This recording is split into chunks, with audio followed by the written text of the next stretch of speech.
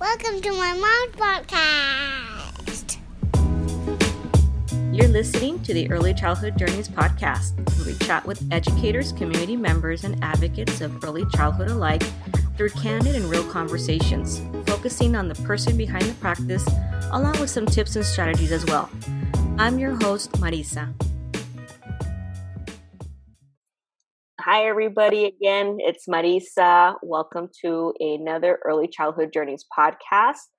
I am coming to you today from Tucson, actually. Within my last travels and podcasts, we were talking about with my next guest, and I'm going to introduce her to you guys, that summertime is actually an educator's busiest time. So I thought I'd take this opportunity to connect with my colleague, Deb Guerrero, and I'll let her introduce herself. But we wanted to take this time on the podcast to talk about kind of teacher wellness, teacher transition time during the summertime to give you, maybe the outsider, kind of a glimpse of what goes on during our summer months, where we're not just messing around and lounging. There's actual stuff going on that educators are doing in between, obviously, that family time, travel time for them. But we're prepping, doing a lot of prep work. So without further ado, can you introduce yourself, Deb, and tell us what you do and what area of the state you're coming from? Okay. Well, hello, everyone. I'm Deb Guerrero. I am an ELL kindergarten teacher way down here in beautiful Yuma, Arizona. And I'm sorry, I forgot what the other part you said. That's great. Talk to us about your typical classroom. You're an EL teacher. I know I want to have folks for those folks that don't know what that looks like, maybe. How many students did you have this past year? Last year I had 30. I had 2 that were English speakers. The rest of them were first language was something other than English. I had 6 special needs kids. 2 were diagnosed, 4 not. We had large class sizes last year. We lost a teacher at the beginning of the year and weren't able to replace her. So our kids finished out really strong, really excited with how they ended up. They did AZEL is our language test our kiddos have to take and pass. And our test this year. So while mine didn't actually pass language, they scored really, really high in language and speaking and oral communication, which was my main focus this year. So I'm pretty excited about that. They did really well in that arena. So next year, once going into first grade, they have a really good foundation for communicating needs and reading and an understanding of grammar and such that our native speakers don't have. So I'm kind of excited to see how they do next year when they're learning we call it the 4 because whys of reading. The por qué is the 4 because why am I doing this of English. So it's going to be really fun to watch how these kids develop and grow and progress. Well, and let me mention that for our audience, you are bilingual. And I am. Can you tell us a little bit about how that happened? When I was 7 years old, my parents moved they went from Oregon to Texas. My dad went to a preacher training school, if you will, spent 2 years in Texas, and then decided that there was this huge need in Central America. And he and another young couple went with us. I was 6.5 years old when we left. So I started half of my second grade year in El Salvador. And we were there for 4 years, almost 5 years. And then we moved to Honduras, which I was there another 5 years. I was 17 when we came back, and just been teaching for a long time, babysitting and everything while I was over there. And I just never stopped. I like kids. I like how kids learn. I think it's just fun. It's a trying career, but I love every second of it. How long have you been a teacher? I am 55, and I've been teaching since I was 15. I started teaching at a preschool half a day. I went to high school in the morning, and then I taught at a preschool in the afternoon while I put myself through college. And got married, had kids, and kept volunteering at my kids' school. I've always been in the educational something or other since I was 15 years old. That's amazing. That's amazing. And Yeah, I know you have a huge connection with your past students, current and past students. I do.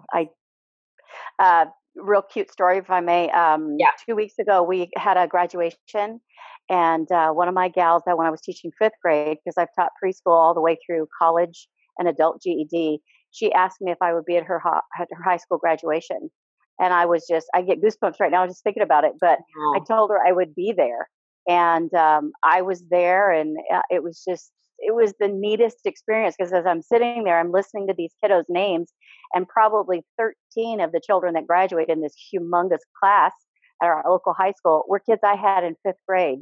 And they've all come back to see this old, crazy, I guess, back then fifth grade teacher. And it's just really fun to see the adults that they're becoming. And they still remember us, that short period of time in their lives and in ours that we get to see them. And they keep coming back. And that's why we keep doing what we do, I think.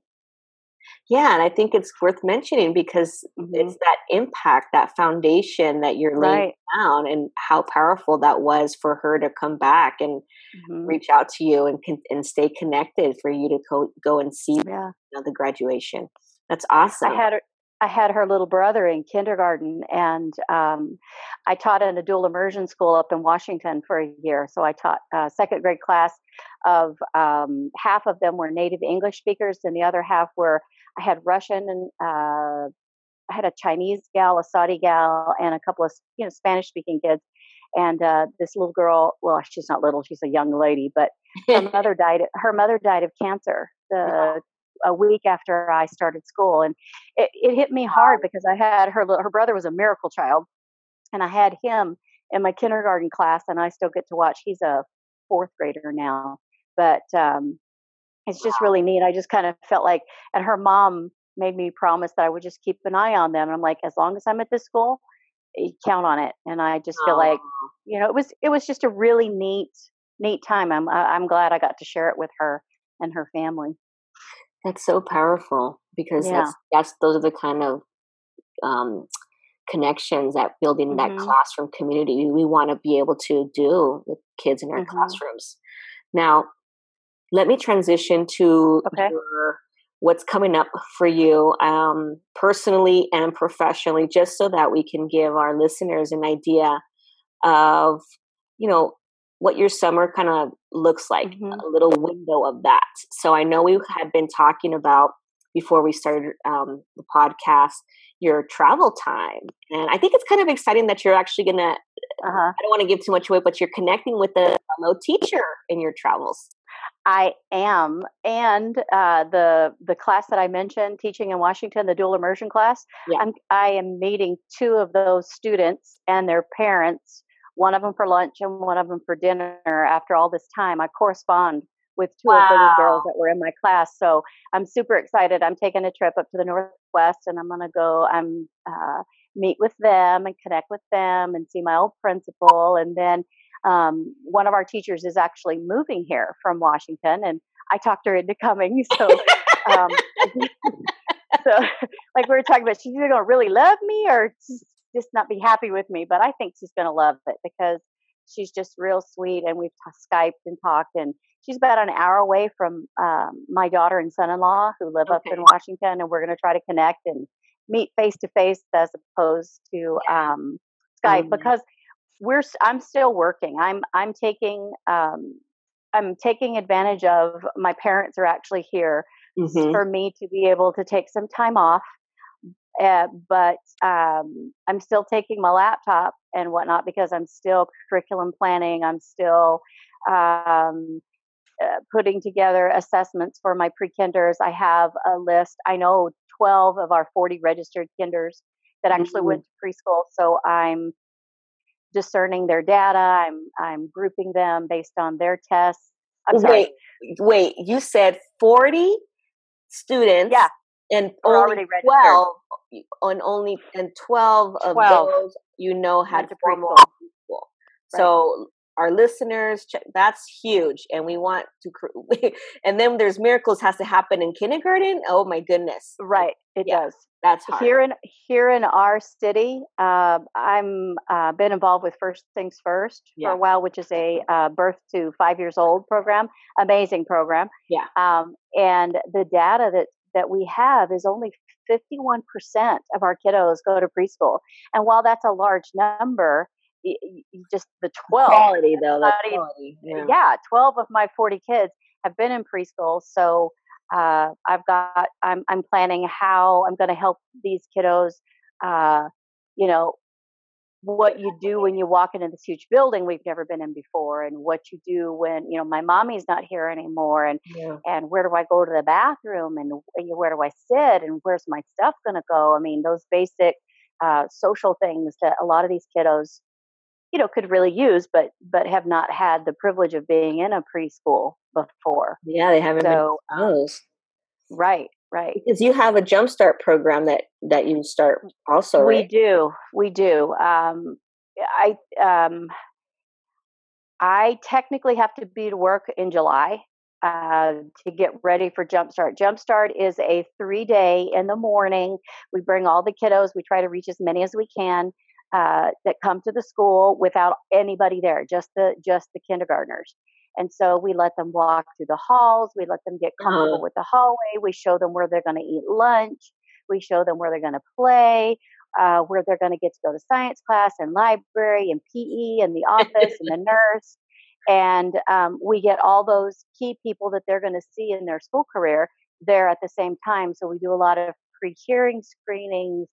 We do eye checks. We do help our families. Okay, here's some extra resources. Here's because our school wears uniforms, and here's where you can get uniforms. And we show them if they don't, because we have we're 100% free and reduced lunch. So our school's high poverty, and so we want to get as many resources out to those as possible. And that just doesn't come by, oh yay, I'm on summer break, ta-da, here we go. No, even on my vacation that I'm taking because it's like my mental health week. Exactly. I am still planning and collaborating with my team members so that once we get together officially back at school in 6 weeks, we're ready to go. Yeah, that's huge. That's a huge transition to get prepared for. Any specific, so after you do your Jumpstart, because I know you had to get your classroom all kind of picked up for cleaning. Right. I mean, a lot of people think, oh yeah, you're just there, you don't have to do anything. No, it's basically you move into your classroom, but you move everything pretty much out, and then you have to move it back in. So it takes 3 weeks just to get your things situated. In my classroom, there's some things that I did in my classroom this year specifically for my students, like, you know, my art center, my writing center, and my discovery center, my observational center. All those things have to get put back where you had them, but put back where the kids can access them and get to them, and that just doesn't happen overnight. And it takes about 2 to 3 weeks. Absolutely. To put it all back and figure out where you want to put it and how you want to put it, so that when the children walk in my door, it's done. I mean, there's no going back. However it is however it's going to be for 10 months. I mean, I want to mention that especially you that have gone through the kindergarten experience program, the trainings, we are very meticulous about how we set up our environments, and everything that is in our environment is strategic. It's not just put there with no intention. It is very strategic. So I know we often mention, I've mentioned in the past podcast, how for me, this summer is classroom flip season. So we're going into kindergarten classrooms and flipping them. And I know the teachers are going to continue to be in those rooms for another week or so at least, finishing up the flip. What we do, we come in and do foundational stuff, but there's so many little details. There's so many little details Mm-hmm. because you got to put yourself in the eye of the child and see, okay, what's going to be the easiest way for this child. Accessibility also comes into play. Right. All of those things, labeling. I mean, it has to be very strategic. How am I meeting my curriculum? What's this going to look like for my administrator or parent that walks in that does not understand the philosophy of why the classroom is set up a certain way? So I always want to mention that while summertime is kind of a different version of some downtime, it's actually a huge prep time for many teachers. It is, because you have to be so specific and intentional. A lot of our administrators, kindergarten has become so, my philosophy is and continues to be, kindergartners should be blowing bubbles, not filling in bubbles. Oh, And so, yeah. And so daily you kind of have to work alongside people, not, colleagues, even our custodians and other people that believe that, kindergartners need to do this, that, and be really rigid and very, over planned. And they're not ready for that. I mean, if you think about how many kids have not been to preschool, you can't expect a little 5-year-old to come in who's never been with any other children other than his siblings and walk into a classroom, and you can't expect them just assimilate instantly, because they don't.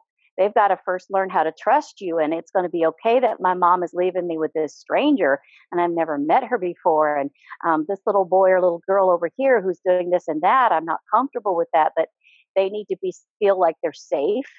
They need to feel like it's going to be okay to be left with this teacher. It's going to be okay to be left here for, how long are you leaving me? And you want me to learn? Sure. So that prep time. I mean, our summers, people think, I just talked to a guy at the bank yesterday, and he was just telling me, "Oh, well, you guys, that's the easiest job ever." It's like, no, sir, it's not. I do more work in the summer than I do probably during the year, because what I get done over the summer, as far as, like you said, with going to the kindergarten experience, with planning, with intentionality and things for those people, like I was mentioning, who come in. So they say, "Well, why do you have blocks over here?" Just random thought. Well, I have blocks because that creates, gets them, that's 3-dimensional shapes. That's, That's things math. in the environment. It's math. That's 21st It's century math. skills. It's engineering. It's I mean, it's art. It's writing. I mean, it's drawing. Why did you draw it this size as opposed to that size? What are you thinking when you did this? I mean, there's so many things just in a block that to the I guess the regular eye you wouldn't think about it. And so that's always thinking and looking ahead. How is the child going to benefit from this? How's that going to help their academic journey? So there's a lot of prep time. A lot. Now I want to, with that, 2 things before I let you go. The first one is, any advice for that newer teacher that's also using the summertime? Maybe they're not quite sure where to start from. Any advice for that new teacher and that transition for the new year? And the second one is, for parents, any tips, general tips for summertime for their new kindergartner? Okay, for a new teacher coming in, the first thing the ladies that I'm talking to, my new teacher that's coming, I told her, take a deep breath. We're going to do it together. Oh. And to not stress so much on the pieces that need to be in place to be successful. The first thing that you need to do is you need to take care of yourself and take care of your health, because kindergarten is not for the faint of heart. It really is not. Kindergartners they're amazing little people, but they're amazingly trying little people. And it's not their fault. They're just trying to adjust to their new surroundings. So take care of yourself first. Get plenty of rest. I eat healthy. Do what you can to take care of yourself first, and definitely rest. Don't spend, we have a lot of work to do over the summer, but do take time for yourself, because when school starts, it's going to be a whirlwind, and you're going to wish you're going to look back and say, gee, I wished I'd gone to see so-and-so. Yeah. Yeah. Go see so-and-so Yeah. if you can. Yeah. And then, secondly, go ahead and research and do all that kind of stuff, but don't stress too much about over planning as a new teacher, because that's what you have us for. That's what your team is for. Rely on your team. Talk to your team. Write down your questions. As far as parents, don't expect your child to come into class knowing everything, because if they knew everything, you'd be putting them in first grade. And the main thing is, can your child tell you his or her needs? Can they say, I need to go to the bathroom? Or can they say, hey, my tummy hurts because I'm hungry? Things like that. Because it's like our kids, like I mentioned, I have that first week, hey, my tummy hurts. Well, did you eat breakfast today? Well, no. All right, let's get you some breakfast. So can your child voice those specific needs? If they can say their alphabet, that's great. We're going to mix it up for them anyway, because we don't do the alphabet sequential, and that's okay. Can they write their name? Fantastic, but they're going to learn all those things.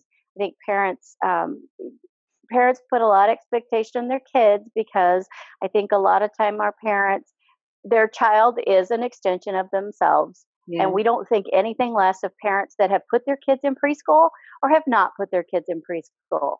The thing you all have in common is your parents.